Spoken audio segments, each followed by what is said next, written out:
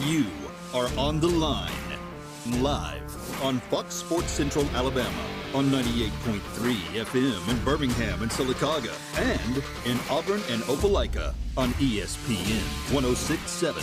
Listen online at foxsports983.com or espnau.com. You are on the line with Noah Gardner and Levi Fitzwater. Join the show by calling 334-321-1390 or toll free at 888-382-7502. You are on the line with Noah Gardner and Lance Dawe on ESPN 106.7 and Fox Sports Central Alabama.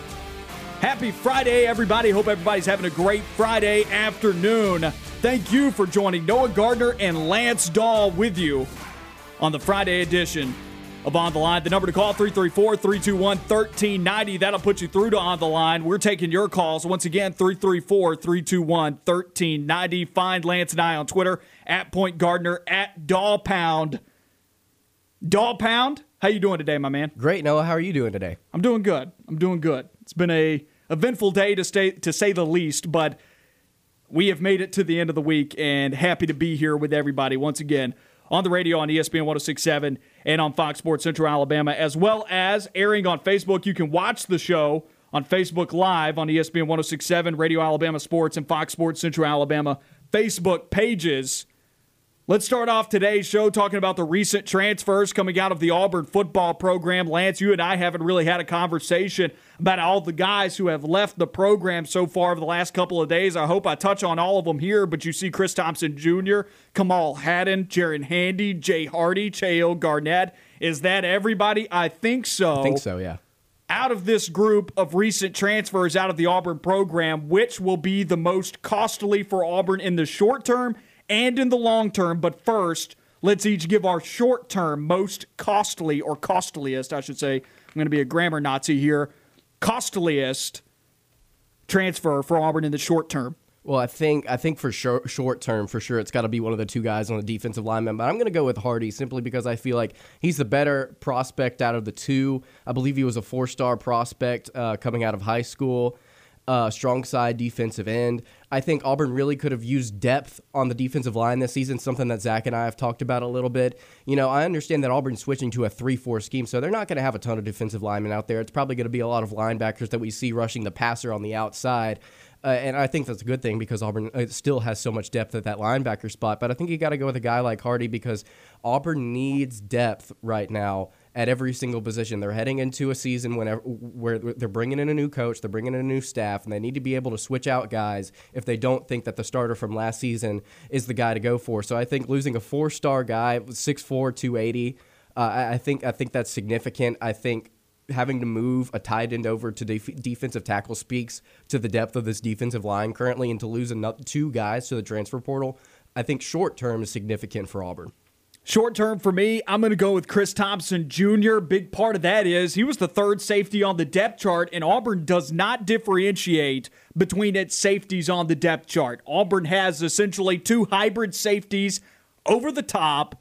They've got two guys that are going to do similar things. They're going to be roaming in pass coverage a lot of times, ball hawk safeties, but also asked occasionally to come up in run support. A lot of run support duties are handled in the front seven between the 3 down linemen that you're going to have in this 3-4 defense, and then the interior linebackers, outside linebackers, going to play a heavy role in pass rushing. Not as much.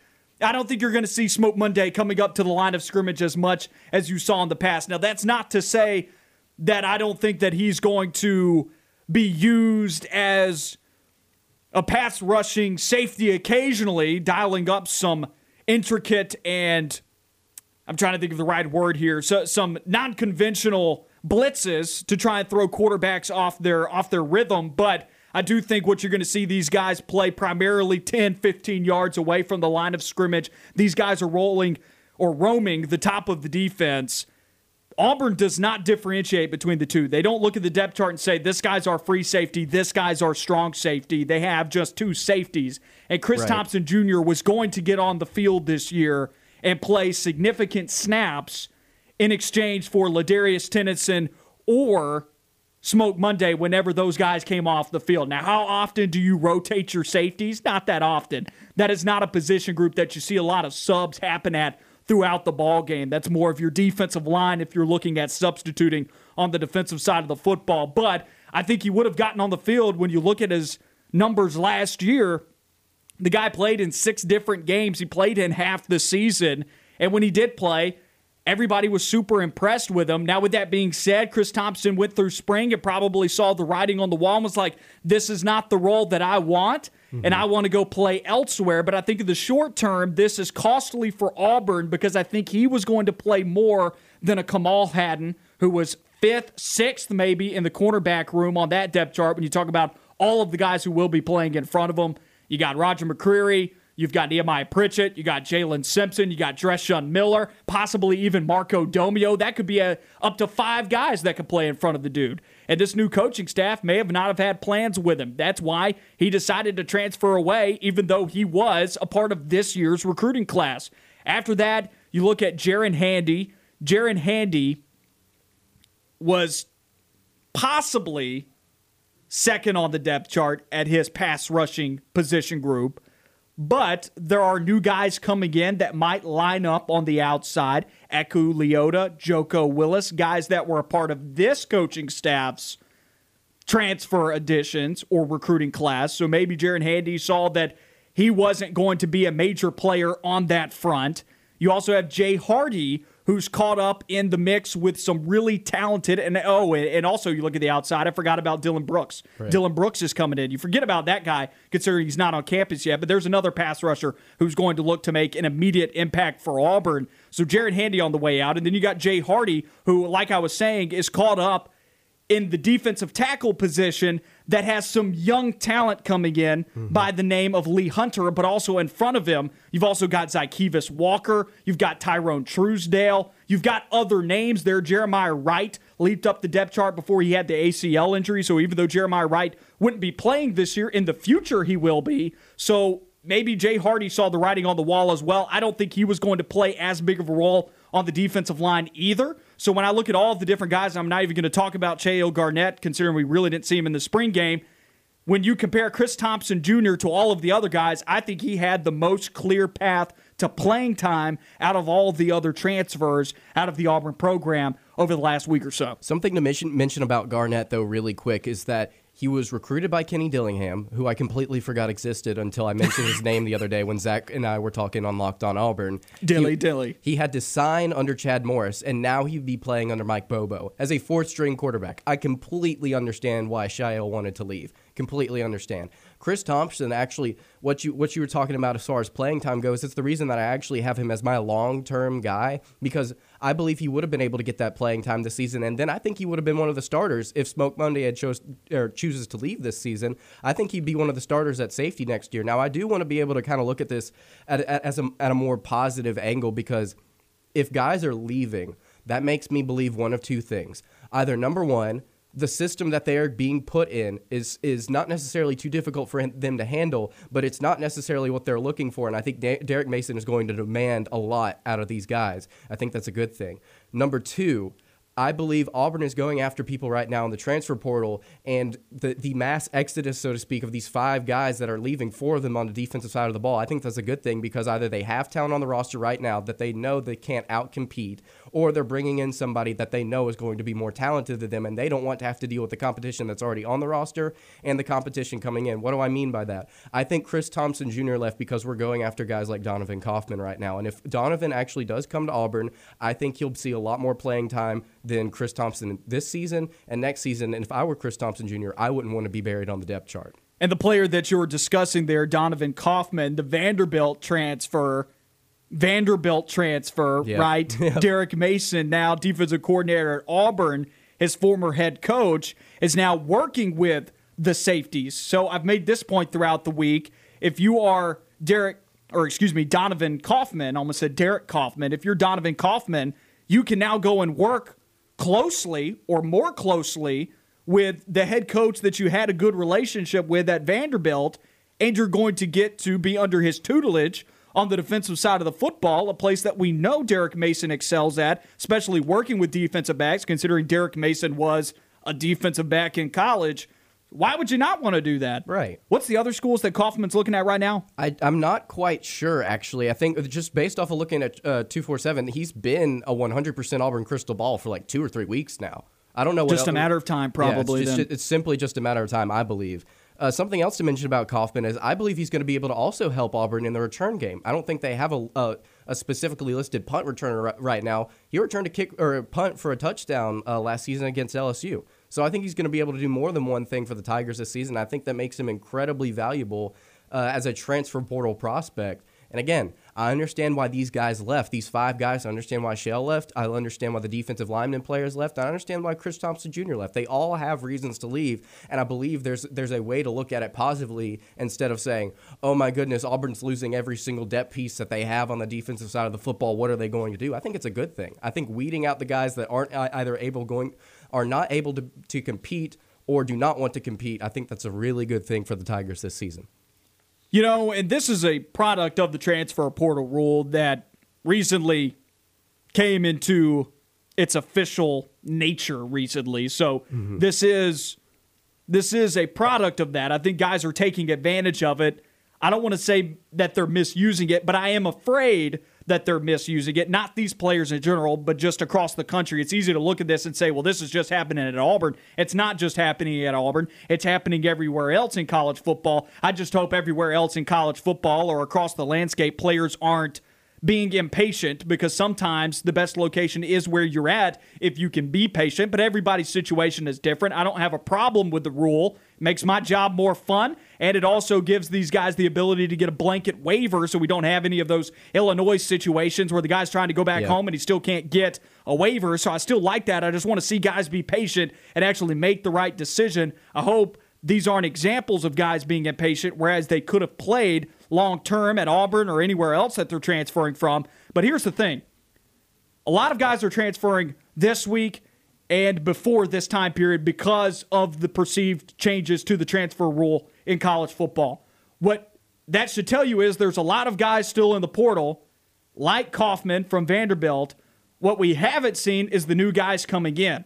So Auburn folks right now concerned with the fact that guys are leaving the program, and other colleges as well, other collegiate fans are concerned that their players are leaving their university. Well, guess what? New guys are going to come in, and you just got to be patient and wait for those opportunities when those guys come in, because this is all uncharted territory. We're not used to this. We're not used to this many guys leaving, to this many guys being out there in the market. Auburn can go and tap into the transfer market and bring new guys in, and then all is well in the world, right? Right. That's what we saw in basketball. I think to your point about other colleges dealing with this, well, what would be some specific examples? Well, look at Tuscaloosa right now. Alabama's had 2 defensive backs leave their program in the last month. Like one guy, I believe it was Ronald Williams, left like yesterday.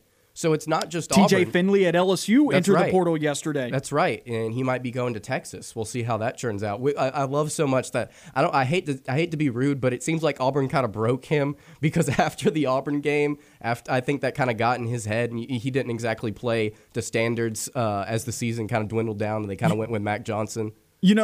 Max Johnson. That doesn't shock me that Texas would be taking a look at him, because what team did TJ Finley play best against? Alabama. There you go. Oh, that does make sense, doesn't it? Sark might be going after a guy that he thought had a little bit of potential. That makes sense.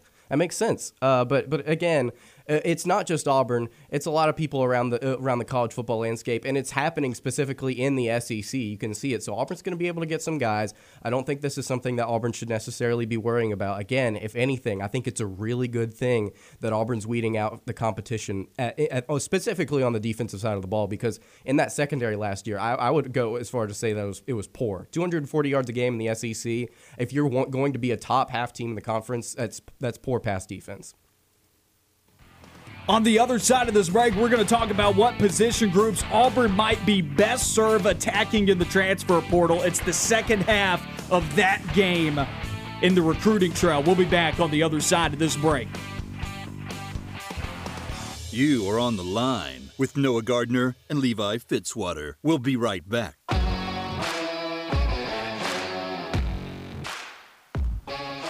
Back on the line, Noah Gardner and Lance Dawe with you on ESPN 106.7 and Fox Sports Central Alabama. Happy Friday, everybody.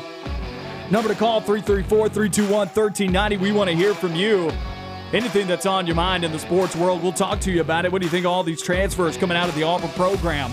Auburn baseball, anything else going on in the sports world, even if it's not Auburn related, we want to hear from you. Still talking Auburn football here nonetheless, though. We were talking about recent transfers out of the Auburn program and which might be the costliest for Auburn. We said the short-term player. Now let's say long-term. What's the costliest for Auburn that we've seen leave the program in the last couple of days? Lance? Well, again, I think it's got to be Chris Thompson Jr. I think Auburn definitely needs, if we're looking ahead to the next season, if we're looking at, well, what will Auburn need this time next year, it's got to be secondary help. I think so, especially if Smoke Monday leaves, because I've kind of hinted at it as we've talked position groups heading into A-Day and depth charts and all that kind of stuff.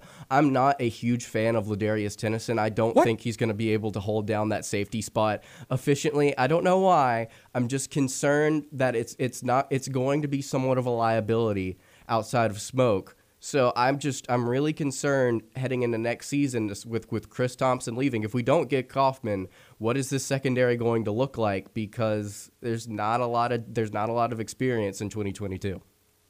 I had Chris Thompson as my long-term answer because I didn't expect you to go Chris Thompson. So I'll go somewhere else. I'll go with my second costliest long-term departure for Auburn football because I agree with your points on Chris Thompson. I thought the guy was going to be a starter next year after Smoke Monday leaves the program to go to the NFL. I'm going to go with Kamal Hadden now because I think you may not, but you could see 2-3 different guys go to the NFL out of Auburn's cornerback room, which a lot of people listening that maybe aren't as familiar with Auburn's depth chart and Auburn's talent at the cornerback position may be thinking, wow, that's a lot. Are you sure? Well, Roger McCreary's at least a day 2 selection in next year's NFL draft. Right now, I would say his draft stock going into this season is a 3rd-round pick. It can climb, though. The guy could put together a really solid year. We talked on yesterday's show if he has an excellent November against those pass-happy teams and those teams that can throw the football really well on the schedule. He shuts down some high-profile wide receivers. He's going to have some good film. And NFL teams will probably be prone to take him round 2, maybe even late round 1. Nobody was expecting Noah Igbenogany to be a first-round pick. Guess what? It happened nonetheless. So that could happen for Roger McCreary. Jalen Simpson, I believe, is draft eligible, as well as Nehemiah Pritchett. I know Nehemiah Pritchett can make the jump. I may be wrong. I'm going to go and clarify that. Can you go and look up and see how many years out of high school Jalen Simpson, how many years he's been in the program? Because I think Jalen Simpson as well is, if my memory is serving me correctly, I think he could also go to the NFL next year. I think it's more likely that you would see Nehemiah Pritchett, but Auburn's top 2 corners could leave next season. Definitely in Roger McCreary and Nehemiah Pritchett. And then also Dreshaun Miller, transfer out of West Virginia. He was a junior last year in the West Virginia program. He still has 2 more years of eligibility with Auburn. He could leave also. And I think he came to Auburn to get that experience and to get that exposure in what's been a pretty good defensive backfield that has seen guys go multiple times in the first 2 days of the NFL draft. You've had 2 first-round draft picks, and Noah Igbenogany and Carlton Davis, and then you had Jamel Dean. I can't remember what round he was. Do you remember what round Jamel Dean was? I don't, and I can look that up for you. Also got the Jalen Simpson and Nehemiah Pritchett numbers for you. So Simpson was a redshirt freshman in 2019. He only played 4 games last season. So he was considered a freshman. He's coming in as a redshirt sophomore this year, so he can leave if he wants to. Pritchett is also a junior. So you've got 5 actually, because Marco Domio can go. All guys in Auburn's top 5 of their cornerback depth chart. Marco Domio, Roger McCreary, Jalen Simpson, Dreshaun Miller, and Nehemiah Pritchett. All 5 of those players could go to the NFL draft if they wanted to. That means Kamal Hadden, you have to guess that 2 of those guys probably leave. I'm probably more inclined to say that it would be a Dreshaun Miller if he gets to play enough this year, or definitely Roger McCreary, and then whoever the second guy is, whether it's Nehemiah Pritchett if he wants to try his hand, or if it's Dreshaun Miller, whoever it is. But I would say that at least 2 guys leave. That would mean Kamal Hadden would be a guy who is definitely in the rotation. And a lot of times in college football, you need 4 quarterbacks. 4 quarterbacks are going to see the field. And if 2 guys leave, he moves up from 5th or 6th on the depth chart now to 3rd or 4th on the depth chart. And he would be playing significant snaps for Auburn next year. Now, and Auburn just lost 1 of 2 commitments that they had at the cornerback position in this previous recruiting class that signed back in February because Kamal Haddon was a part of it. Now you have just 1 guy out of this previous class that's stepping on campus, so you're still looking pretty young at the quarterback or the cornerback position. And then you also take a look at next year's recruiting class. You have just 1 a part of it at the moment that is a quarterback. That's Opelika product, local product, Jarrell Stinson, the speedster, once again out of Opelika. So you've got 2 youngsters coming in, but that's not enough. And looking at the recruits that are coming in, they're both 3 stars. That's not enough. You need more. That is going to be a primary concern, I feel like, for Auburn in this year's recruiting class to possibly not only go and find transfers. I wouldn't be shocked if they go and get transfers out of next year's transfer portal crop, not for this season, but for the 2022 fall. Right. I wouldn't be shocked if they try and go and find some experience there, depending on how many pieces leave. But you're definitely going to be looking to add some freshmen in this year's recruiting class. And I think this kind of harps back to what you were saying earlier. I don't want to say that these players are necessarily misusing the transfer portal opportunities that they have now, but I definitely think that they could have thought about long-term playing time, specifically for Haddon and Chris Thompson. If some of these guys leave, I think if we don't, let's just assume that we don't know that Kaufman is coming. If a guy like Chris Thompson Jr. is leaving, and that's one of the things that he's just concerned about, that's just speculation. I think if I'm Chris Thompson, I would speculate over Auburn bringing in new guys this offseason in the transfer portal, guys like Kaufman, and then I would also speculate about other players in your same position group leaving. I think you got to be able to look at both sides of it and say, well, they might be bringing in new guys, but at the same time, there's some really, really good talent at this cornerback spot right now that could potentially leave for the draft this season. So either way, I could potentially be getting playing time. It's just a matter of whether or not both of those things happen, which I think is unlikely. So if I'm Chris Thompson or Kamal Haddon, I would be staying. I understand why they're leaving, but I don't understand how you could not look at the long-term picture and say, okay, I've definitely got a shot to play at a Power 5 school, specifically in the SEC. Why don't I just stick around for another year and see what I've got going for me? Because you're not going to be able to get that same offer anywhere else, I don't feel like. I think it's very unlikely that Haddon or Chris Thompson end up at another SEC school, a powerhouse SEC school. Keep up with all of the content the show is putting out on RadioAlabamaSports.net and on the Radio Alabama Sports Facebook page. You can also watch the show there every day. Follow it on Twitter as well at Radio AL Sports. Between collegiate and high school sports content, we've got you covered. Once again, that's RadioAlabamaSports.net. Switching gears here to the conversation that we teased coming into this. What position groups might Auburn be best served attacking in the transfer portal for these next couple of months that they've got leading up into the next season? They've got an off-season period here where guys, they're not practicing. They've got some time to fill some holes that maybe they saw in the spring before guys left. Now you've also got guys leaving, so there are definitely roster holes that they can fill. They have scholarships to fill. Where might Auburn be best served going in the transfer portal in terms of position groups?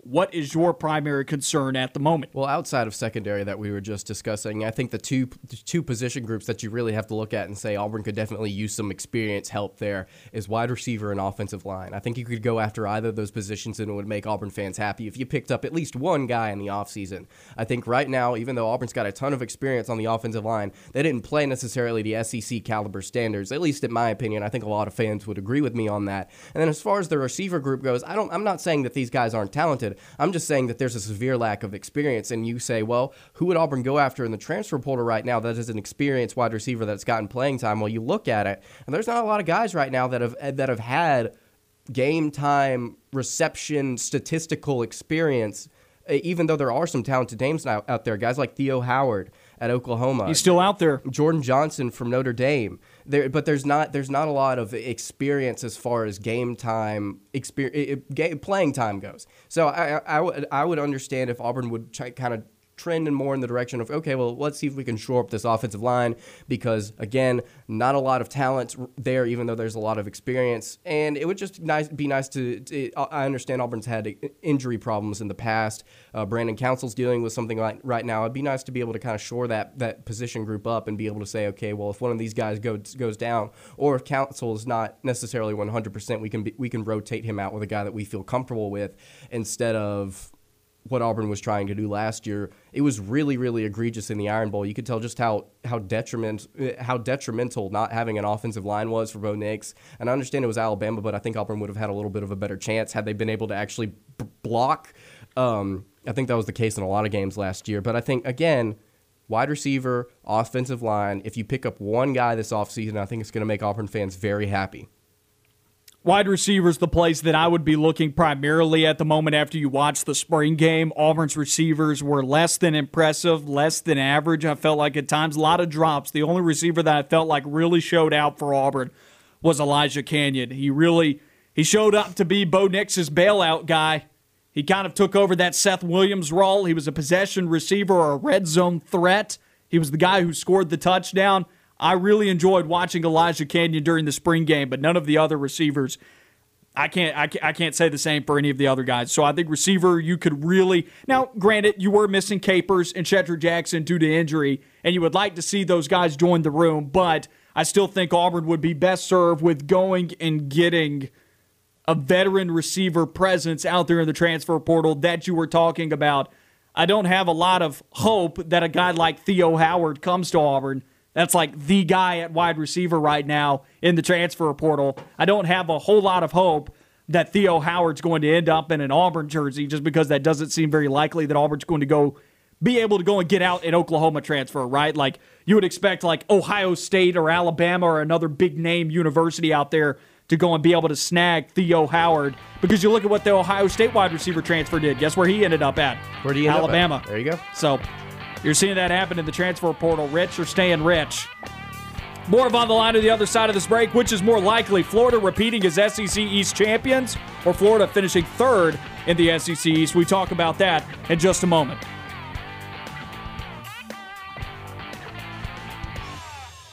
Stay on the line. More of the show when we come back.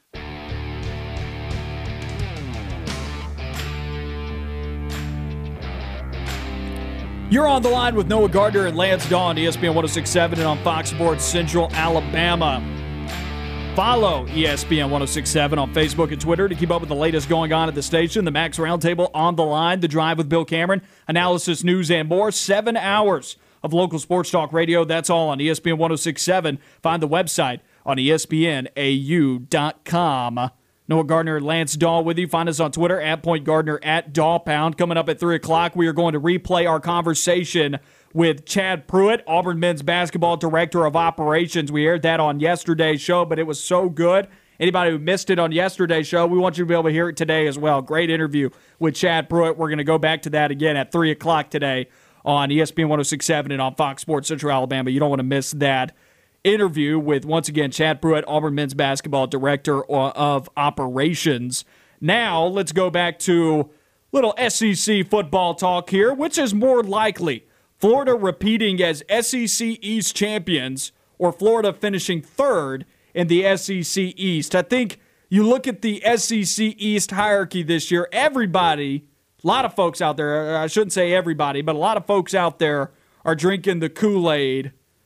The red and black Kool-Aid, that's nasty. That's nasty to think about. But everybody's drinking what Georgia is offering right now. People like this Georgia program to win the SEC East, hands down. There's not many people giving anyone else in the East a shot. And then the real question is some people are talking about them as national championship contenders. But my question to those people are you ready to say that they're going to beat Alabama? And then they get really uncomfortable, every single one of them. So with that being said, you look at Florida, and you would think Florida finishes second, but there are some other teams that are optimistic in the SEC East. Missouri, Kentucky, 2 teams that were bottom half, middle of the pack in the SEC East. This year, return a lot. You're bullish on one of those teams. You really like this Missouri team to have a standout season, if they can win some of the games that have tripped them up over the years, have kind of gotten swept up by the middle of the pack in the SEC East.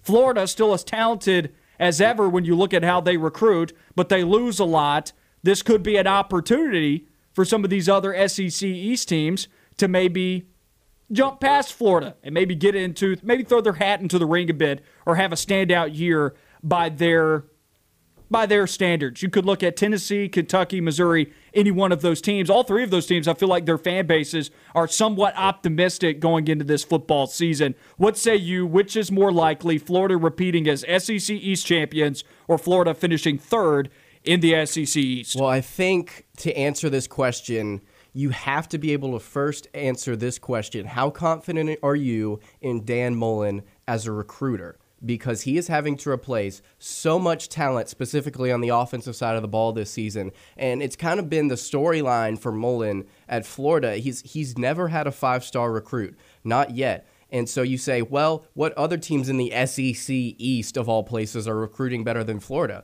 It's like, well, you look at what Kentucky's doing. They just had 6 NFL draft picks. And now they're finally starting to get some 4-star guys. So they're starting to get up there as far as recruiting talent and player development. They're starting to kind of even out with Florida. So I think you have to be able to ask yourself, how confident am I in Dan Mullen developing some of these young recruits that are not 5-star guys, that are not Georgia caliber players, and getting to that second spot in the East? I think that's the first question you have to ask. My answer is I think Missouri right now is going to be able to kind of play out with them as far as play, not necessarily talent, but I think the coaching staff at Missouri is going to get them on an even playing field. So I think if there's going to be a team that overthrows Florida, it's Missouri. So I say I'm not that confident in Mullen. Therefore, I think the rest of the SEC East has a shot. And then the second question you have to ask is, like, where do those losses fall outside of maybe Missouri on their SEC schedule? And let's look. They open up the season against Alabama. You and I would probably agree. In SEC play. That's game 3 on their schedule. Right. So you and I would agree that that's probably a loss. I would say that is definitely a loss. And then you have to go and play Tennessee, which, like you said, a lot of Tennessee fans are really optimistic. Tennessee's been doing pretty well in the recruiting class. McDonald's plays a huge part in that. So I think this Tennessee team's not going to be great, but I think they could manage to get 6 or 7 wins this season. I have a lot of faith in Josh Heupel. So folks are excited in Knoxville about the Tennessee quarterback situation. Guys like Hendon Hooker coming into the program, and Hendon Hooker was one of the better quarterbacks in the ACC over the last couple of years at Virginia Tech. So believe it or not, Tennessee fans are actually kind of excited about the quarterbacks. Even though they've had some really talented running backs leave their program, I think Tennessee is in a really good spot year one under Heupel. I think they're going to be able to do a lot of good things on the offensive side of the ball. That being said, I don't know if they can go in game 4 and beat Florida on the road, but that's a game to look out for. Then, talking about Kentucky being able to recruit and be able to put guys in the NFL, Florida has to then go and play on the road against the Wildcats. And you say, well, they're definitely having some quarterback issues right now, but I think they're going to get those fixed. And again, I don't necessarily think that matters, because we look at what Kentucky's identity has been over the past few years under Stoops. It's been able to ground and pound, run the football. It's only been run the ball. Be efficient whenever you have to be in the passing game. And I think Bo Allen or Joey Gatewood's going to fill that role. I think if you give Gatewood enough reps, he's going to develop into a mid-tier SEC quarterback. And I think that's all that Kentucky needs is a game manager throwing the football. You have to go play at Vanderbilt. That's a win. And then you have to go play before your bye week. You have to play at LSU. And I'm not necessarily saying that LSU is going to be really good this year. You and I have a similar opinion on this. I don't think they're going to be great by any means, but offensively, I think LSU is going to be able to keep up with them. Look at what they beat them last year. Look at what Florida. Thankful to a shoe, but look at what Florida is returning on the offensive side of the football this year. 41% of their returning production. That's 125th in the country. I don't think Florida's going to be able to keep up with LSU offensively. I'm penciling that as a loss in Baton Rouge. Then you get your bye week. You go and play Georgia. Wait, you're penciling that as a loss? I think it's going to be a loss. I don't think Emory Jones is going to be able to keep up offensively with who I believe will be the starter in Max Johnson. That's just my opinion. Be so confident, but I'll at least say it's a losable game for Florida, considering they have to go to Tiger Stadium. I understand that. Maybe I shouldn't be so bullish about it, but because I'm pretty down on LSU too. I wouldn't go as far as to say penciling it in as a loss, but hey, I like the confidence. After that, they got that bye week, and then they play Georgia, who we both agree is winning the SEC East. So that's another that of the definite losses on the schedule. You got to be able to say Georgia and Alabama are definite losses. I don't see Florida getting past either of those teams. You get to play South Carolina on the road. South Carolina going through a lot of overhaul, both at the coaching staff positions and on the offensive and defensive side of the football. I think that's a win. And then you go and play at Missouri, two games later, and I'm not going to say I'm penciling that as a loss. I'll rephrase the LSU game. I think it's definitely, like you said, losable game. But Missouri, I think they're not a very talented team, but their schedule lines up favorably for them. And I think in November, the Tigers are going to be able to kind of pull one over Florida, and I think they'll be able to get over the hump and get that second spot in the East. That being said, how much does that matter at that point? Because you're looking at Florida having 3 or 4 losses, going 5-3 or 4-4. That's not good enough to get second. That's not good enough to get second. I'm not going to sit out here and say that Florida for sure is going to finish third in the SEC East, because I think that the most likely thing that occurs is that Florida finishes second in the East, but I definitely think it's more likely in our scenario here, because what we started this segment off saying was, which is more likely, Florida repeating as SEC East champions or Florida finishing third in the SEC East? So finishing second is not an option here. Which is more likely, championship or finishing third? And I think in those scenarios, it's more likely that they finish third, because I think that the gap between Florida and Missouri, who I believe has a pretty good chance, I think, to finish second based on their schedule. So I'll go and look at Missouri's football schedule for this upcoming year to prove that point. But you look at Florida and Missouri's gap, I think it's actually a lot closer than Florida and Georgia's. I think Georgia has a much larger gap, borderline a gorge, in front of them and every other team in the SEC East. So for me, I think it's more likely that Florida gets overtaken by someone else that's trying to surpass them in the standings. I agree. And so we'll go and look at Missouri's schedule, since you just went through the entire Florida schedule. Missouri has a favorable schedule this year, which is not uncommon for Missouri or any other SEC East team. But you look at their 2021 football schedule, they open against Central Michigan, victory. They do get a challenge week 2. They have to go to Kroger Field and play at Kentucky in week 2. But if we think that this Missouri team can surpass Florida, they have to be able to beat this Kentucky team. And what I like when I compare those two squads, there's an absence of the passing game at Kentucky, who will still be figuring out their quarterback situation heading into week 2, whether it's Joey Gatewood or the Levis kid out of Penn State. They're going to still be figuring things out of the offensive end. Missouri, on the other hand, is going into year 2 of Connor Bazelak. I expect them to be a lot further along at that point, so I would take Missouri in that game right away. So now you got 2-0. Then you beat Southeast Missouri 3-0. You got Boston College on the road. Tricky because you're having to go up into the Northeast. That's a long trip away from Missouri. Boston College has a really talented quarterback in Phil Jurkovec. They're not a bad squad. You're not in Kansas anymore, Toto, and you're going up to Boston College now. That game doesn't matter for SEC East standing, so I really don't care what happens in that Boston College game. But after Boston College, you get Tennessee at home. That's a winnable football game, but still, I will credit it as a 50-50 game. Because Tennessee, Missouri, Kentucky, they're filled with 50-50 games in the first half of the season. Whichever team wins more of those 50-50 games, they're going to be higher up in the standings. There's going to be a lot of – you're still going to see the pecking order.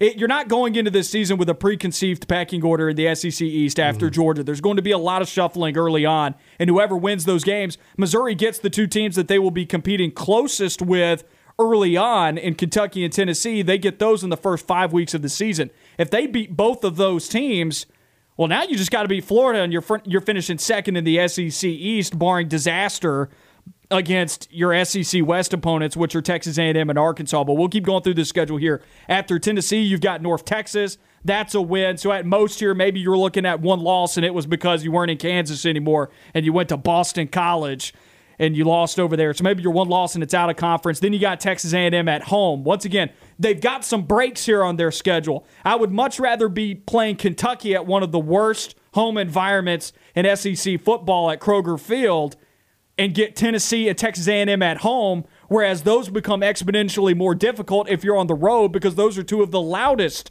road environments in college football, period, end stop. And you got those teams at home.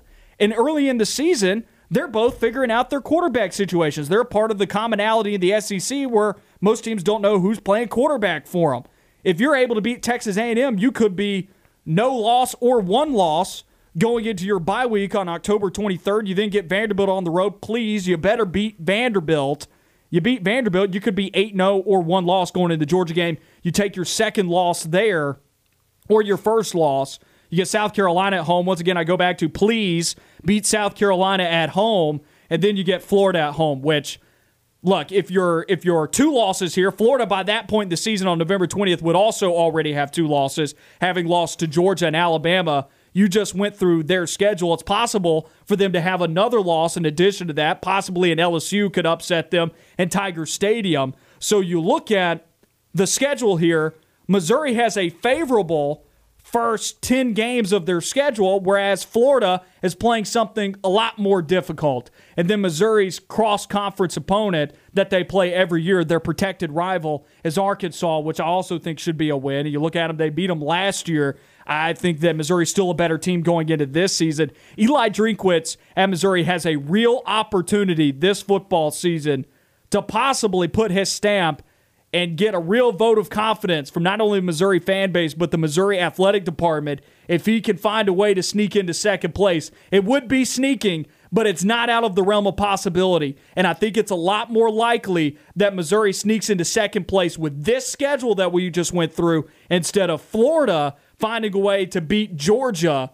That's what it comes down for Florida, is finding a way to not get upset by other teams in the East and then beating Georgia. I think it's more likely that you see Missouri be able to sneak with this schedule into second than Florida being able to overtake Georgia, considering you also have to play Alabama on the western side. And I don't see Georgia taking multiple losses in the SEC either. And so you have to beat Georgia, and I don't see that happening. I completely agree. It's something that you brought up at the top, is I think that Georgia and Alabama are just in a completely different realm of their own. You talk about it's something that we've harped on so many different times on this show, is what are the best teams in all of college football? Georgia, Alabama, Clemson, Ohio State, Oklahoma. Outside of those five teams, there's not a lot of programs that are consistently at the top of not only of their conference, but of the college football world. And I think with all of the production Florida's losing, it is much more likely for them to finish third and have a team like Missouri not necessarily get lucky, but just play their schedule like they should, beat the teams that they should, and then get lucky against a team like Florida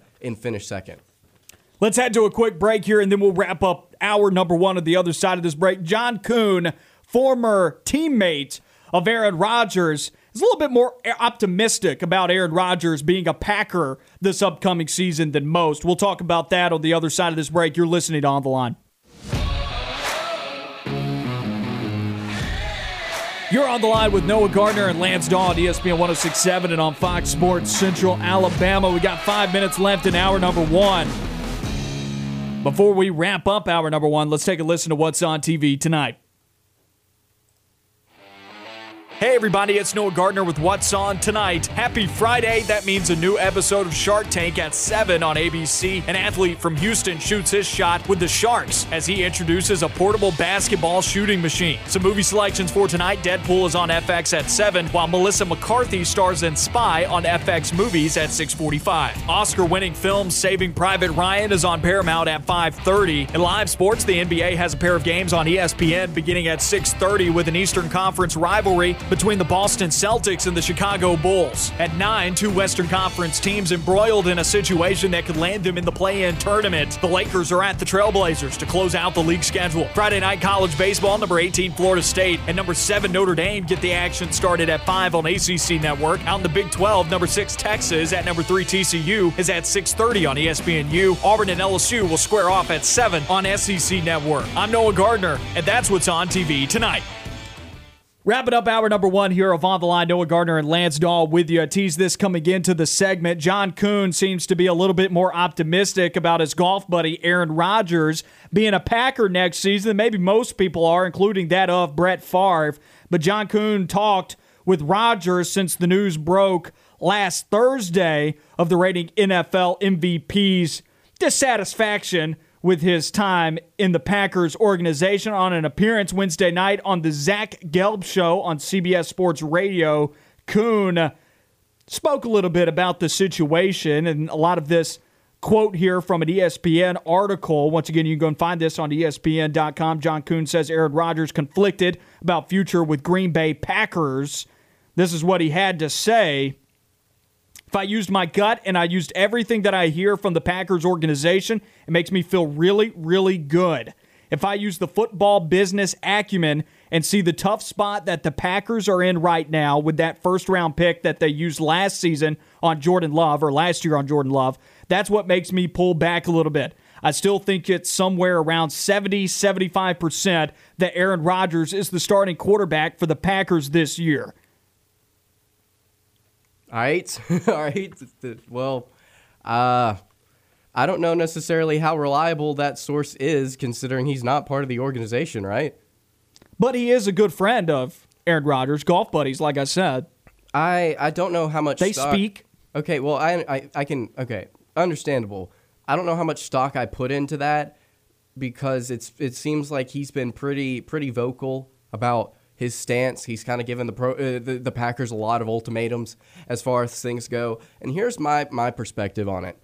If you are going to get upset about the organization drafting your replacement in the next 4 or 5 seasons, you have to be able to say, if you're coming into this situation and saying that it's your job and that you're going to hold them to a higher standard, you shouldn't then say about drafting a quarterback it's not your concern. If Brett Favre is going to say, I didn't want to have to coach my replacement whenever Rodgers was drafted and Brett Favre was the quarterback, I didn't want to have to coach my replacement because this is my job. Rodgers said something is very similar. It's like, okay, then you shouldn't be able to say to the organization, you shouldn't draft a quarterback, and I'm giving you all these ultimatums. You should fire your general manager because I'm the one in charge here. If you're saying that this is a job and this is a hierarchy, you're just a player on the team. You don't have the ability to say you should fire your general manager. You shouldn't draft a quarterback to be behind me. It's not your place to say that because you yourself have said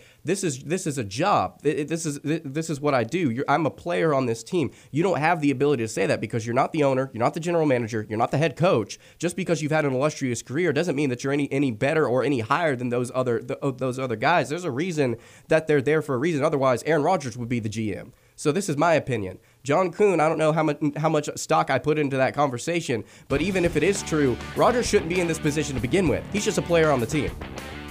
Wow. That's just my thought. You're definitely in the minority there. A lot of people are on Aaron Rodgers' side in this.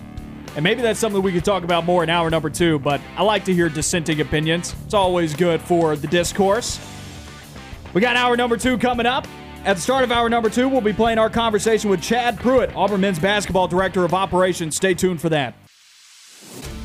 You are on the line, live on Fox Sports Central Alabama on 98.3 FM in Birmingham and Sylacauga, and in Auburn and Opelika on ESPN 106.7. Listen online at foxsports983.com or espnau.com.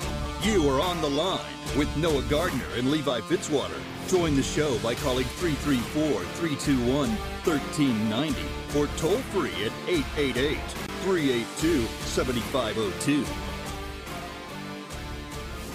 You are on the line with Noah Gardner and Lance Dawe on ESPN 106.7 and on Fox Sports Central Alabama. And we have a special guest with us today.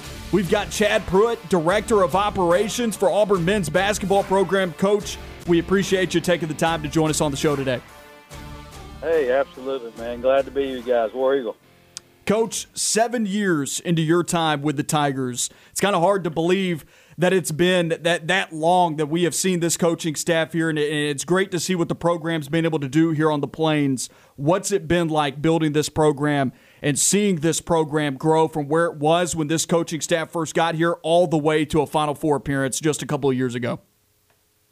Yeah, it's almost surreal, to be honest with you. You think about when we came in, just the struggles that that Auburn basketball was kind of going through. Obviously we knew the talent gap was there, and we had to bring in some more talent. But, you brought it up that the coaching staff's been phenomenal. For the most part, have all stayed together. Several of us have stayed together and been there, and that cohesiveness and just the ability to work together, on a daily basis has been very instrumental on, in what we're doing here and what we've been able to build. It's just been, it's been really fun. It's been a tough process. Everybody thinks about the Final Four run, and that's fantastic. But we took our lumps and bruises early, and even last year, with a young group, trying to get it back to where we were. But it's been a great ride.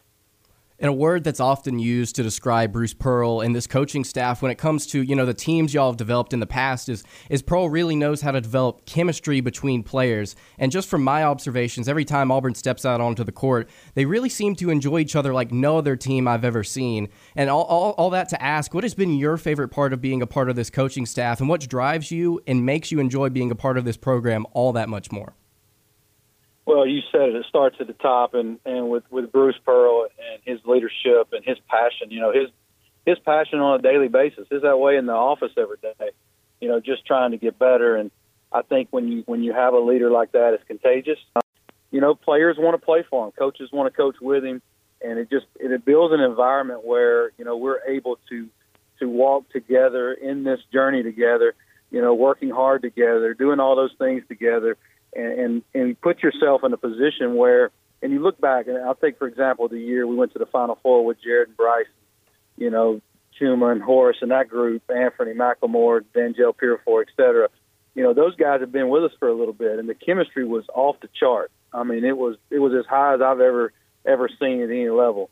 And the guys really loved each other. They played for each other. They played for the person beside them. We constantly talked about playing for your brother. Being there for your brother in all aspects of life. And so, those were unbelievable times. We tried to kind of reproduce that last year by getting a young group and trying to bring those guys along. And we lost 2 or 3 of those guys. And so now we're back into another kind of a rebuild, not so much with the talent, but just from the chemistry standpoint. And the chemistry is everything. You have to have the talent, obviously, to have a chance to be great. But the teams who find a way to bond together and to play as one are the teams who make those deep runs in the tournament. So, that's the task we have before us right now. Coach, speaking about this new crop of players coming in, some really talented players that have signed with the program, what are your thoughts on this new group coming to the Plains? Yeah, I mean, obviously a lot of excitement. I know there's a lot of excitement across the Auburn family and Auburn Nation. Everywhere I go, people want to talk about, the guys we have coming in, and we're excited. And, what we wanted to do is we wanted to get it a little quicker. We did that, but we also have some size coming in and some guys that can really score the basketball. So, we feel like, at least on paper, we've made ourselves better. But we hadn't practiced one day together, obviously. So, we'll see a lot of that here in the next 30 days or so when those guys get on campus. A lot of them will come on campus around that May 18th, 19th time, and then a couple more of them will come the 1st of June. So, by the middle of June, we've had a couple of times where we've had them all together. We'll have a better idea of what we have. But, again, just so excited about, the group that they've been brought in. I think you look at what our coaches have done, and, all of our coaches have worked really, really hard to put together an unbelievable group of guys, with some high character, which is what, Auburn's all about, trying to win on the court but also off the court as well. And like you mentioned, there are going to be a lot of new faces on this team, specifically in the starting lineup this upcoming season. But of these new guys that are coming in, which player do you think is going to be making an impact early? What should fans be looking at as far as this new group? Who's the player that stands out to you immediately? Well, that's, to be honest with you, I don't know that yet. We've obviously tried to put together some things that we needed on our team to complete us. You got Alan Flanagan coming back, who obviously improved dramatically from his freshman to sophomore year, and so we wanted to put some pieces around him with some of the other guys that we have, and kind of fill some holes. And we've done that with obviously with Jabari Smith and Walker Kessler. coming in front court, guys that are bigger and guys that have been at the highest level and know what it takes to play well. But again, they're young, especially Jabari. You got a freshman, so you just don't know. And we saw that a little bit with our group this year. If you go back and look at some of the growing pains we had this year as a team, I would say a lot of those came down to just inexperience and being so young. And I think we lost 5 or 6 games by 3 points or so, 4 points or less. And so, we went 7-11 in the league and could have easily, been 10 or 11 wins in the league or even more. So there's a fine line in this league between winning and losing. And hopefully we brought in enough to be able to do that. Coach, the game is changing in college basketball and collegiate athletics by the day. What's it been like seeing the game evolve, not only on the court but off the court over the last couple of the seasons and even into this offseason? Yeah, it has changed dramatically, and I think the transfer portal has made a huge difference. Even though we're probably not huge fans of that, I think you've got to go that route nowadays. And I think you've seen some of the better teams do that. Arkansas comes to mind with being able to put 7 or 8 new guys together and form some chemistry with the group they had last year, and then and make a run. And so it's something that we've had to adjust to. As far as the style of game, I think that has changed in the last few years. I think we were kind of on the cutting edge of that, just 2 or 3 years ago with our run. Smaller guys that can spread the floor and all shoot the ball from the perimeter, play at a fast tempo. And, we were really good at it. Other teams in the league kind of have followed that path as well. And, that's the way we like to play. It's an exciting brand of basketball. It's easy to recruit to because guys want to play with freedom, and nobody gives more freedom on the offensive end than Coach Pearl. And then, obviously defensively, we want to continue to play with unbelievable energy and passion and fly around and make plays. And we were not really able to do that last year. We were a little bit bigger than we anticipated being and played some bigger guys, which doesn't always lend itself to more productivity on the defensive end the way we like to play. So we're excited about this group, getting them in and going to work. Got a long way to go, as everybody does at this time of the year. We were talking earlier about, just the growth from a player development standpoint and a talent standpoint earlier over the few seasons here at Auburn with Bruce Pearl. But what has it been like to be a part of this culture shock as Auburn has risen to national prominence in the college basketball world? We've seen you, along with the rest of Pearl's staff, take this program for being what was for an extended period of time, quite honestly, a lower-tier SEC program. You've taken them and you've molded them into a powerhouse in the Southeastern Conference, and the fan response has been incredible. What has that transition been like from being in the back of Auburn fans' minds to being at the forefront of not just Auburn athletics, but also being one of the legitimate contenders across the college basketball landscape? Well, and that's what we came here for. Bruce said that right away when he got the job. Is they say, look, we came here to win. We didn't come here just to be mediocre or compete. All the words a lot of coaches will say, but we came here to win. We came here to get to the Final Four. We came here to win a national championship. So, again, it starts with expectations at the highest level, and that starts with Bruce Pearl. So it has been fun, man, really, really fun to kind of walk through that with the Auburn family. And Auburn family is so passionate about their sports, and they have fallen in love with our teams and Auburn basketball, and it's been great to kind of walk through that together. And we put ourselves in a position with, the success we had to make, Auburn Arena and the Jungle be as good as anywhere we travel to play basketball. And the home court advantage is massive. Now, we didn't have that this year with the COVID, and so I think you can see how it affected us a little bit, at home. But we'll get back to that. We'll get back to that place being a place that no team wants to come in to play.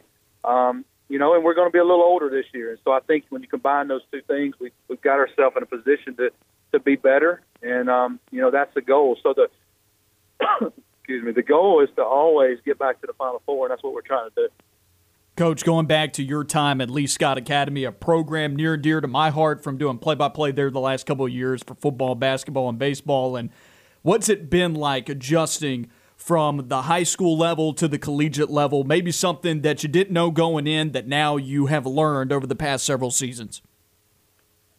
Yeah, great question. I have such fond memories and love for Lee Scott and other high schools I was at even before then. I love the high school level.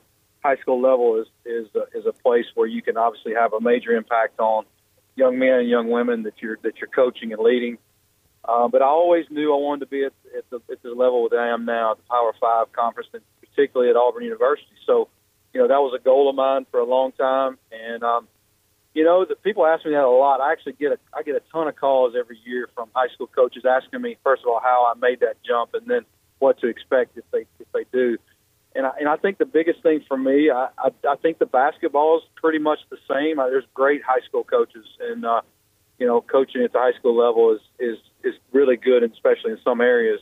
So it's not so much the coaching, the X's and O's. I think the pace of life, the pace of what you do at this level, where all eyes are on you all the time, and then the pressure of winning and the pressure of being in those high, intense environments are probably the biggest thing that stick out to me. I had told people on many interviews and even in coaching clinics that I've spoken at, I've always said as the clock runs down, 5, 4, 3, 2, 1, and that when that clock runs down, you're about to be state champion at a high school level is unbelievable and a feeling I'll never forget. And I was fortunate enough to do that a few times in my high school career. But the moment, my favorite moment, I think, and during the run we had to the Final Four was when we beat Kentucky, knowing that we're about to go to the Final Four. And I just remember, Stephen Pearl sitting beside me and me just punching him, like we're about to go to the Final Four. This is what you dream about.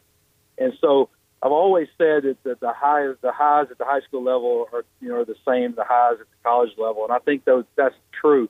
But the feeling I had when we were about to go to the Final Four was one that I will never forget, and it means so much to me because of you feel like the whole Auburn nation was kind of walking beside you with it during that time. So it just made it really, really special. What was it like coming back to the Plains for that reception, too? Because I remember being downtown at Toomer's Corner, and I'll be quite honest about it, I have never seen that many people flocking to Toomer's Corner before, even for football, when Auburn won the national championship back in 2010. What was it like to see that reception coming back to the Plains as kind of achieving this goal that Auburn had never done before? Yeah, and I think that's what made it so special because it was Auburn basketball, and there hasn't been a ton of tradition. There's been some, but not a ton of tradition in Auburn basketball's history. For us to do it in basketball and to do something that no team in the state of Alabama had ever been to the Final Four was just unbelievable. And I think the excitement that our fan base experienced, and again, walking through it beside us and with us, just made it even more special. And when we got back to the arena, even more than Toomer's Corner, we got back to the arena and the thousands and thousands of fans that were there lined up, to walk out for our team and our families to walk through to get inside the arena that night was just something that I'll never forget. It's something that was awesome to be a part of, and it just tells you and shows you the passion of Auburn. And when Auburn family gets behind something and gets involved in something, what can really happen? And we want to do that again. It's something once you've done it once and you felt that, you definitely want to be a part of that again. Coach, I appreciate you taking the time to hop on with us today. We really do appreciate it. Absolutely. Enjoyed it, guys. War Eagle.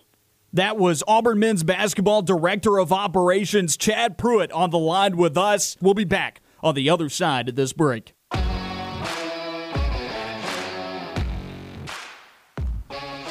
Back on the line, Noah Gardner and Lance Dawe with you on ESPN 106.7 and Fox Sports Central Alabama. Thank you to Chad Pruitt, Auburn men's basketball director of operations, replaying that conversation from yesterday.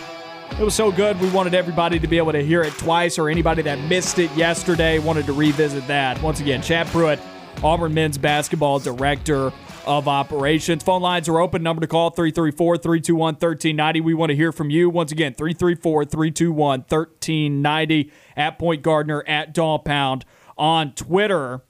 Let's go through a segment here, SEC Baseball Notebook. What else is happening around the conference this weekend in SEC Baseball? Auburn last night lost to LSU 8-3, falling to 19-22 overall and 5-17 in conference play. I think last night's loss pretty much shut the door on any hopes for an NCAA tournament appearance, because in order to get to 13 wins in conference play now, Auburn has to win out in SEC play, which is very, very unlikely. But LSU's best is out of the way when you're talking about what they have in their pitching staff, at least for a day. Starter Landon Marceau, the best in the staff for them, yesterday went 6 1/3. He gave up 7 hits, 3 runs on those 7 hits. Auburn had the game at 4-3 by the 7th inning. And then in the top of the 8th, LSU added 3 more runs and then 1 more in the 9th, which helped push them past Auburn 8-3. You look at the box score yesterday, Auburn had 9 hits and only 3 runs off of those 9 hits. You just didn't cash in. You just didn't cash in on as many opportunities as LSU was able to, 11 hits on 8 runs. But still not the worst start to the series, I don't think, because you look at what LSU's got in their pitching staff outside of the guys who pitched yesterday, Landon Marceau, Javen Coleman, and Garrett Edwards. This is a bottom half team in the SEC in team ERA. They are definitely in that same territory as Auburn, having trouble finding quality bullpen arms. It comes up today as who can hit. And if Auburn can out-hit LSU, they're going to have a shot. They obviously didn't do a great job of it yesterday. But I don't think Auburn's pitching was horrendous outside of Carson Skipper hopping out on the mound and only going 1/3 of an inning and giving up 3 runs with 3 walks. He didn't give up a single hit, and all 3 runs were charged to him due to those 3 walks. He did have a strikeout for his lone out, but still faced 4 batters and walked 3 of them. So bad outing there for Skipper, but Jack Owen gave up 4 runs in 6 1/3. That's enough to get you a win if you're hitting. Will Morrison went 2/3 in relief for Jack Owen. Shut down that inning, didn't give up anything. And then Carson Swilling didn't give up a run, and Mason Barnett just gave up the 1. So not a horrible outing for 3 of the 5 guys, or really 4 of the 5 guys. It was really just Carson Skipper who saw the game cracked wide open on him in the 8th. And a big part of that was because he walked guys. I really don't think it was an overall bad day for Auburn's pitching staff. It just wasn't good, and it definitely wasn't good enough at the plate either. Only scoring 3 runs isn't going to get this thing done for you, so Auburn's bats are going to have to liven up a bit if they're going to take this series against LSU. If you want to make the NCAA tournament, you had an interesting graphic last night that you watched the game.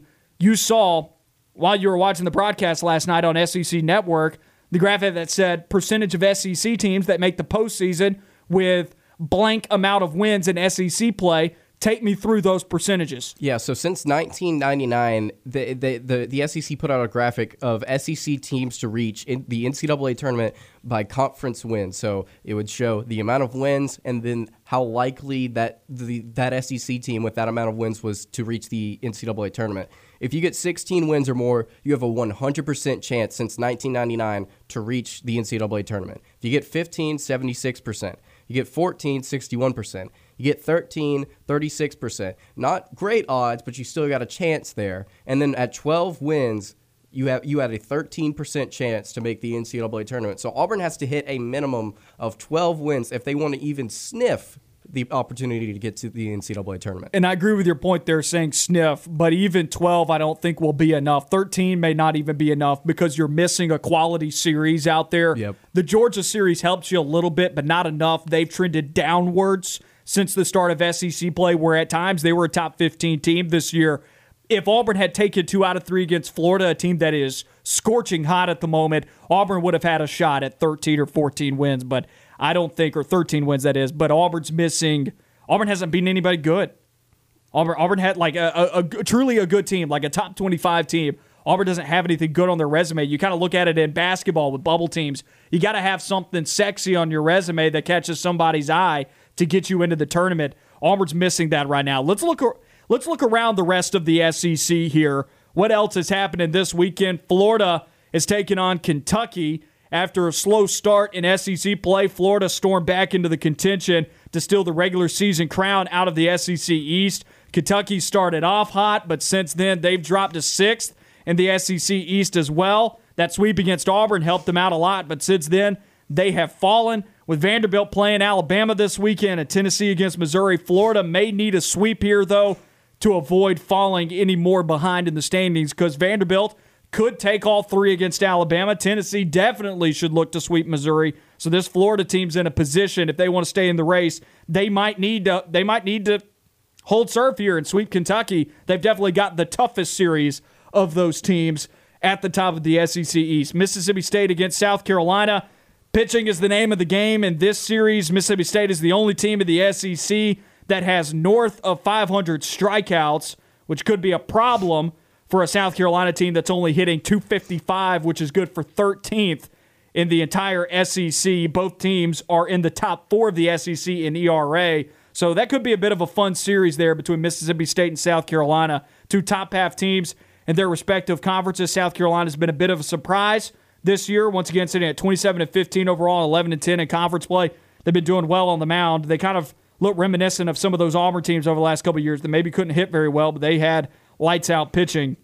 Also, South Carolina's looking back at that series that they swept Florida earlier this year and thinking, man, good thing that we had that, or else we might be on the bubble at the moment.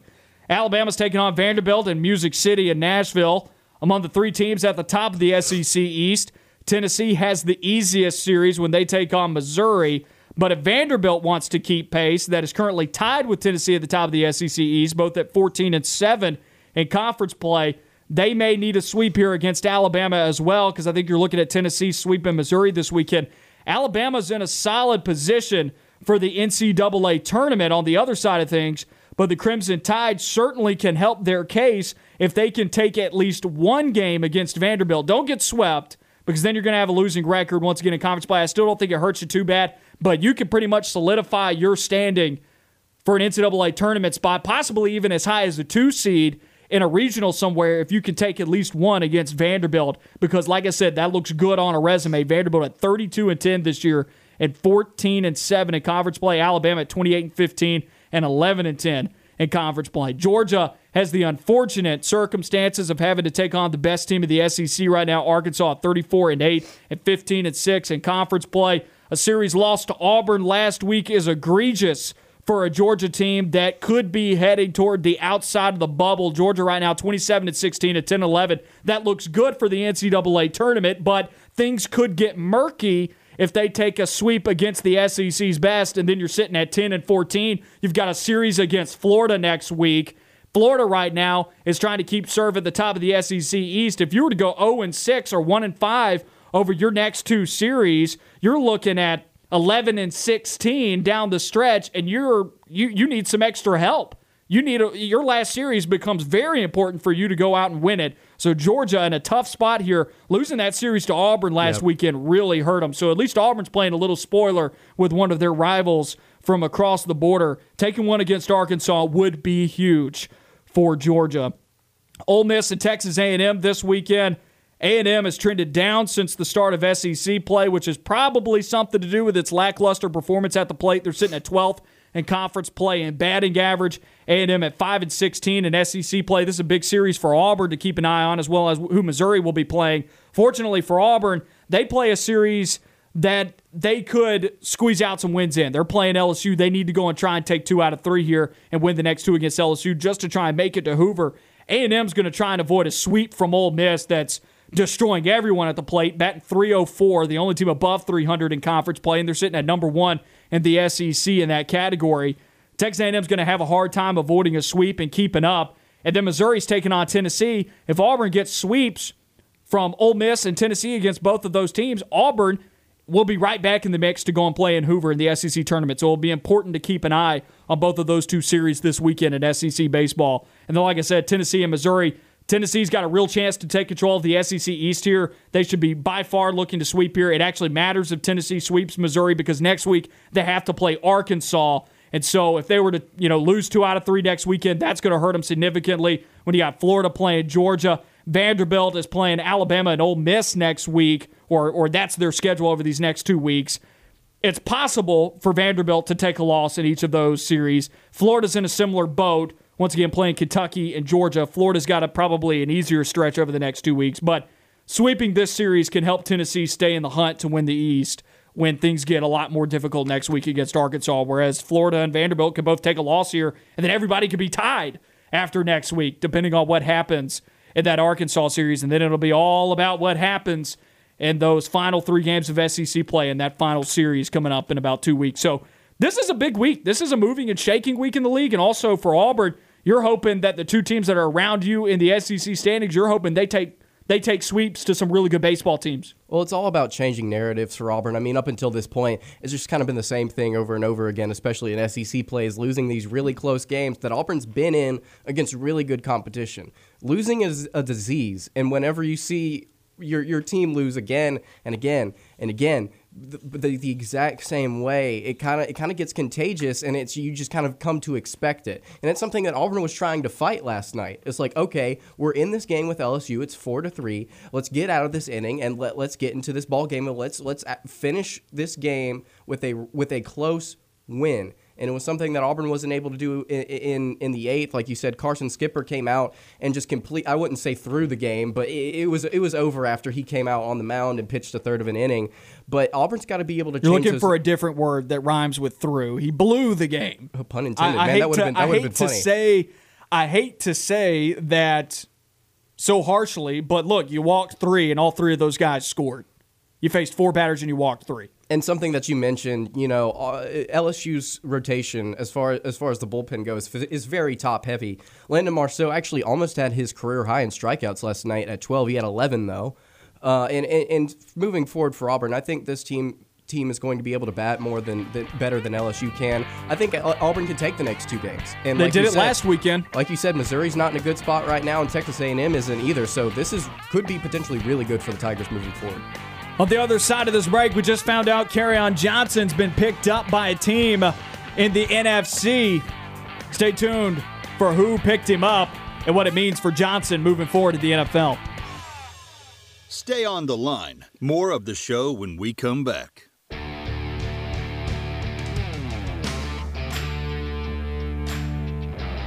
Back on the line, Noah Gardner and Lance Dawe with you on ESPN 106.7 and Fox Sports Central Alabama. 30 minutes out till the drive with Bill Cameron. Coming up from 4 to 6 p.m. on ESPN 106.7 at Fox Sports Central Alabama. Follow Fox Sports Central Alabama on Facebook to keep up with the latest going on in sports. On the line, the drive with Bill Cameron, analysis, news, and more, all on Fox Sports Central Alabama, on foxsports983.com, and on Facebook. That's foxsports983.com. Lance, you discovered some interesting NFL news. Take us through it. Yeah, so I was scrolling through Twitter during the Coach Pruitt interview, and Kerryon Johnson's been picked up by the Eagles, according to Adam Schefter. So I think that's gonna be huge moving forward for Johnson. We were taking a look at the Eagles depth chart, and it seems like that he would be the second guy. I think Miles Sanders definitely is going to hold on to that starting spot. Then you have at second Boston Scott, at third Kenneth Gainwell from Memphis, and then Jordan Howard at that fourth spot. I think Kerryon is that second guy in a 1-2 punch to go along with Sanders. So I think it's good for Kerryon. The question is can he continue to stay healthy? We've seen issues with him as far as injuries are concerned, both in college and in the NFL. But I think this is really good for Kerryon. I think this is good for Miles Sanders, too. I think it is. I think it is as well, to actually have a legitimate second guy to kind of go off of. They're kind of similar running backs. You're looking at Miles Sanders, who is 5'11", 211 pounds. He's not your biggest running back in the NFL. He's kind of average. And he's not a high-volume guy either. He was 21st in carries this past season in the NFL. He only had 164 attempts. But on those carries, he had 867 yards, 6 touchdowns, and 5.3 yards per carry. Nothing jumps off the page until you get to the 5.3 yards per carry. He wasn't a high-volume guy. He wasn't necessarily a bell cow. Once again, he was 21st in the league in attempts. But still, with that low volume, he was 133 yards away from an 1,000-yard rusher season. The 6 touchdowns isn't great.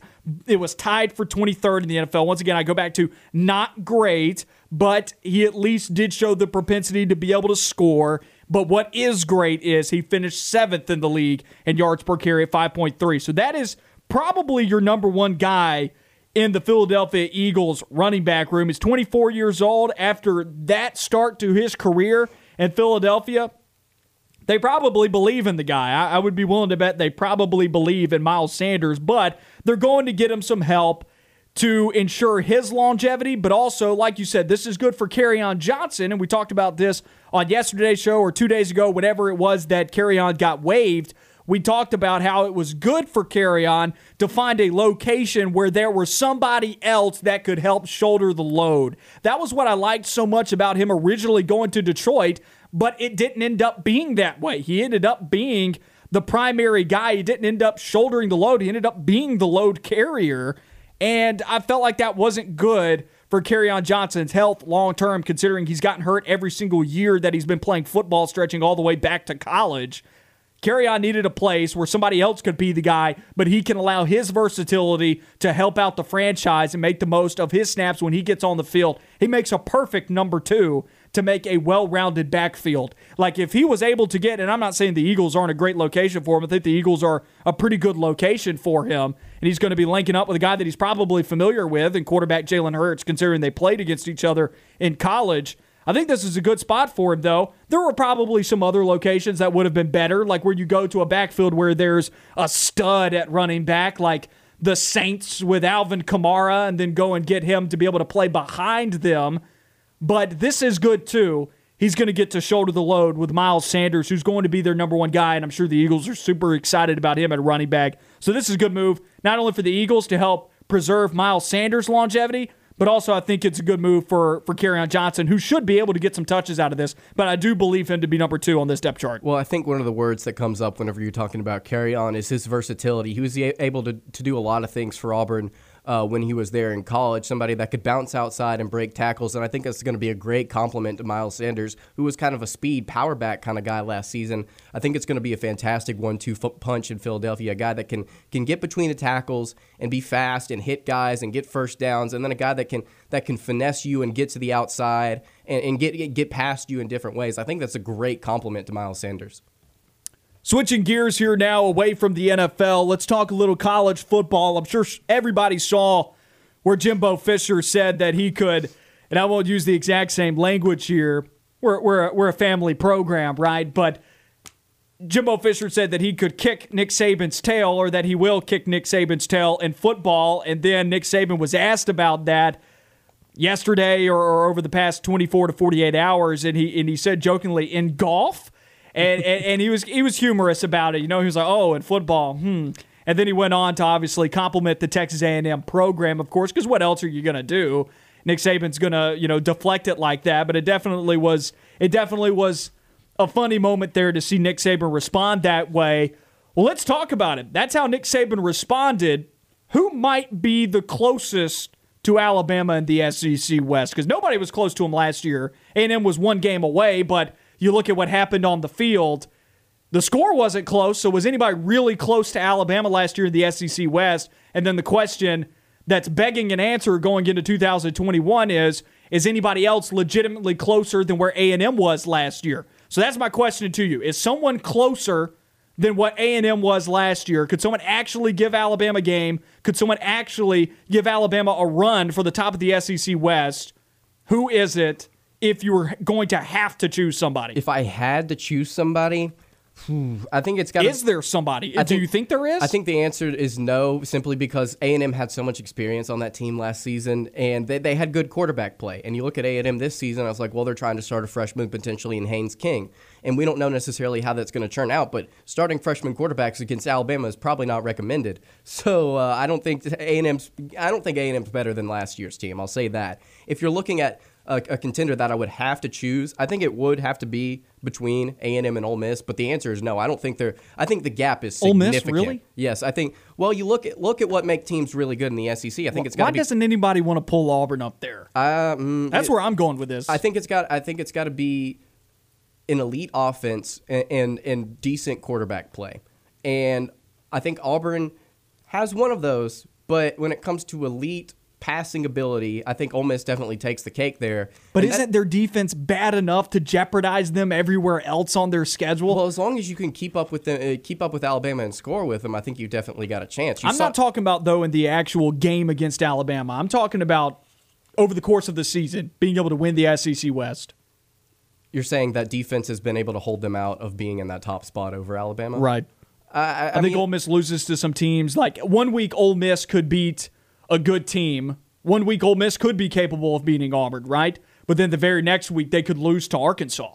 Right, and have their quarterback throw 6 interceptions. But I'm saying that even though it is a boom or bust type of situation with Ole Miss, I think they have more.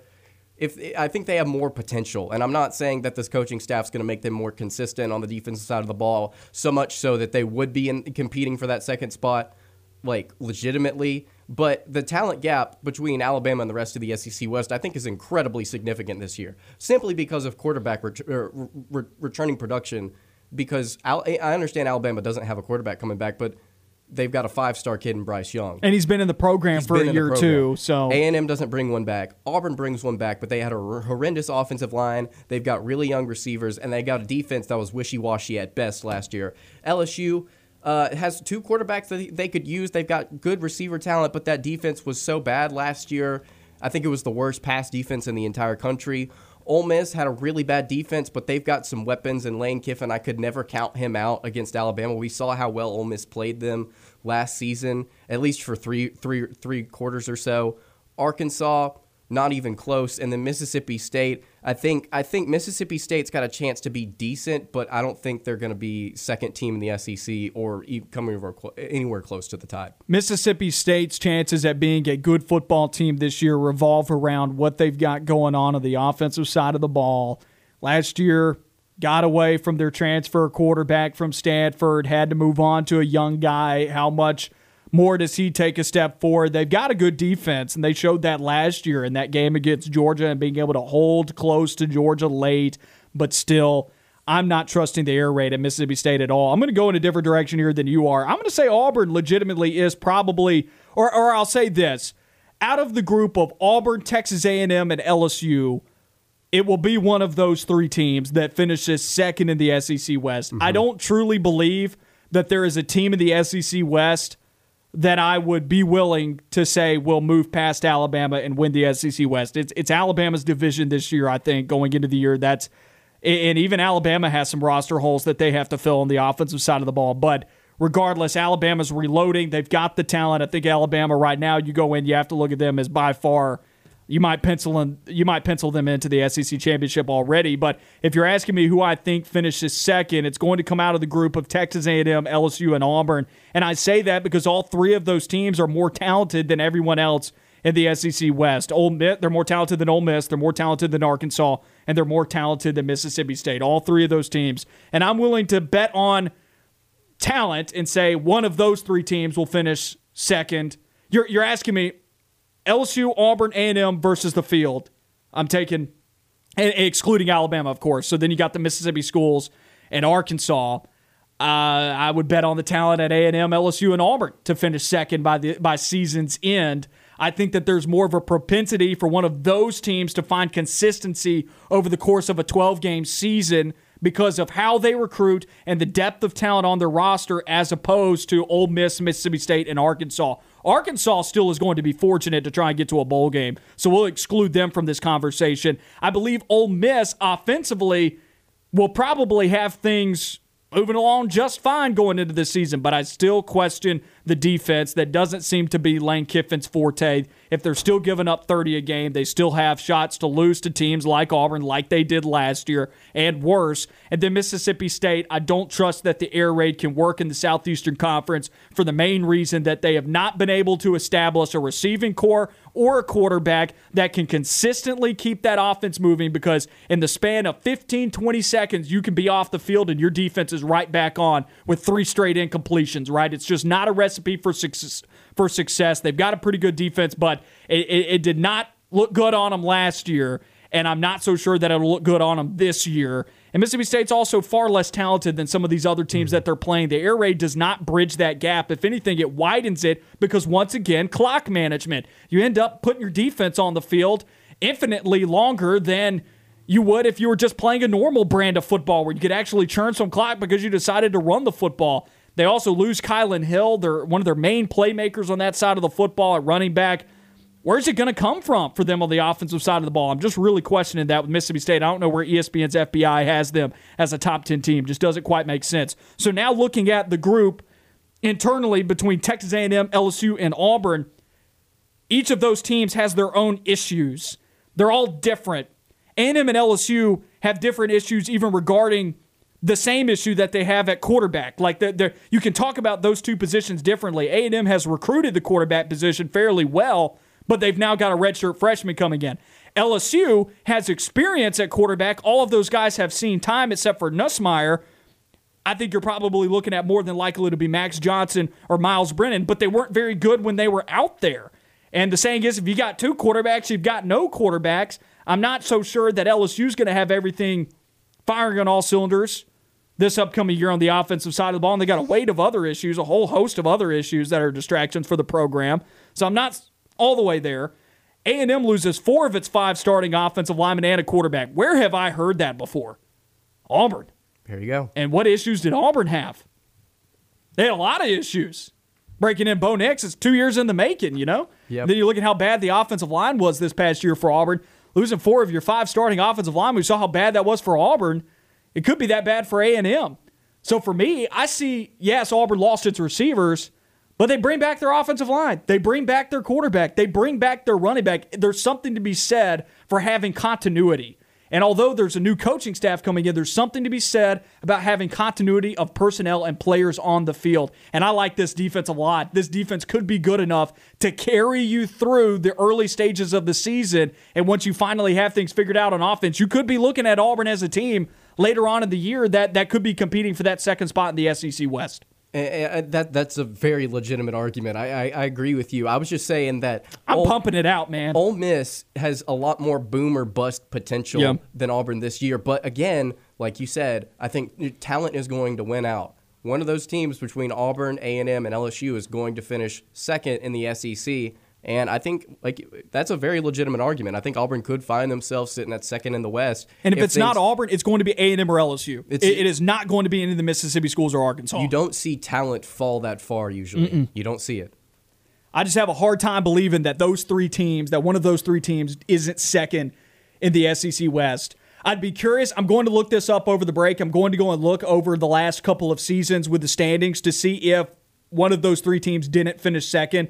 But I think you would be hard-pressed to find one of those teams not finishing second over the last couple of years. I'm legitimately curious, stretching back 3-4 seasons, when was the last time that LSU, Auburn, or Texas A&M or Alabama didn't finish second in the SEC West? We'll talk about that on the other side of this break. You're on the line with Noah Gardner and Lance Dawe on ESPN 106.7 and on Fox Sports Central Alabama. During the break, we went in and got the answer to that question. When was the last time that someone outside of Auburn, LSU, and A&M or Alabama finished second in the SEC West? Because we were saying, I say that it's more likely that LSU, Auburn, and A&M finish second, one of those 3 teams, rather than Ole Miss, Mississippi State, and Arkansas. Last time that happened was 15, and it was Ole Miss. So it's been a little while, so that proves my point a little bit more. But now we're going to go to the phone lines. We've got Shane on the line with us. Shane, appreciate you calling, my man. How you doing? Hey, guys. I'm doing well. I was just wondering, since Alabama, are we just going on the fact that they've been doing this for so long? Is why they're just automatically number one for, without... So they lost a good deal. And if anybody in the country has lost what they lost, I don't see them being counted as the automatic number one in their conference, or probably the country. They'll probably end up being number one in the country again to start the season. That's so very valid. That's very valid. The past? Yes, that is, and I'll be completely transparent. And I hate the fact that that's the way it is, but I think you're kind of running that bet like these guys do it every year. So is this year going to be different? I have a gut feeling, and y'all mark me down right now, preseason, that they're going to lose multiple games during the season. I think that this is the year that it starts to drop down a notch, and A&M gets them. Maybe Auburn gets them. Maybe, I don't know if Georgia plays them this year, but I think they lose at least 3 games during the season. They play Florida instead of Georgia this year. That's actually, I believe, their SEC opener. So maybe Florida can do it early. I mean, it's definitely, you're right on the roster holes. You know what? For some reason, Nick Saban is very, very good at opening the game, opening the season, and ending the season. So, the very first game, I think he'll have them ready to play, and then usually he just walks through the season, and then he's got to play 2 games, and that's all. And that's it, basically. So I think unfortunately, I think they will probably beat Florida, find a way to beat Florida. I know nothing about their new team, what they have now, but losing what they did, I can't see how they can replace all of that and match what they did last year. Well, I think there's a really good point to make because, look at what LSU did after they won the national title. They were next to last in returning production, and then they fell apart. Alabama this season, 110th in returning production, 33% on the offensive side of the ball. So, it's a legitimate argument to make that Alabama could lose more than one game in the regular season this year. But again, we've seen Alabama time and time again, just simply because of recruiting. They've just reloaded. Yeah. And so that's kind of been the narrative that's been proposed, but it's a legitimate argument to make that this could be the year that Alabama falls apart. I call three games. Wow. They lose 3 games. Y'all hear it. Y'all heard it first. Okay? So when the end of the season, if this comes to fruition, gotta let me have my day. 100%. If that happens, I want you to call back in. We'll give you your props. I'll remember it. All right, guys. Y'all have a good day, guys. Worry. Appreciate it, Shane. Thanks for calling in. That was Shane on the line with us, and that's probably all the time we've got for calls today because we got a minute left. I like it, though. I'm not going to go as far as saying, that many losses. Three's a lot. So, but you've got a point and he's got a point on roster holes, and you look at it on the opposite side of the ball, they lose several offensive linemen. They lose their top 2 wide receivers. They bring back John Mechie and A.J. Hall. People will be excited about that, but still, you lost a lot there at wide receiver. You lose your stud at running back. You lose your quarterback. All the yards went to the NFL draft, right? But the thing with Alabama is the way that they recruit. Yes, one day we will be right. One day somebody will make the statement and you'll say there's no way that they replace it this year, right? Like every year you're throwing the dart saying these guys lost all this. One day they won't. One day the dynasty will end. I don't think it's this year. I'm not sure when it'll happen, and one day somebody will be right when they guess, well, this year Alabama's not going to reload, but until that happens, I'm probably just every year going to take – I think it's a safer bet to say that Alabama's going to reload. It really is. That's not me saying that I'm going to pick them to win the SEC West every year, but this year I'm picking Alabama to win the SEC West. It really is, but at the same time, how do you replace 3 Heisman finalists? And then jokingly, how do you deal with Bill O'Brien on your staff? Could be an issue. Just don't give him GM responsibilities. No. You'll be okay. You'll be okay. Fortunately, there aren't GM responsibilities in college football if you're an Alabama fan. That's it for another week of On the Line. We'll be back with you on Monday, The Drive with Bill Cameron, following us here on ESPN 106.7 and on Fox Sports Central Alabama. We'll see you Monday, same time, same place. You know where to find us.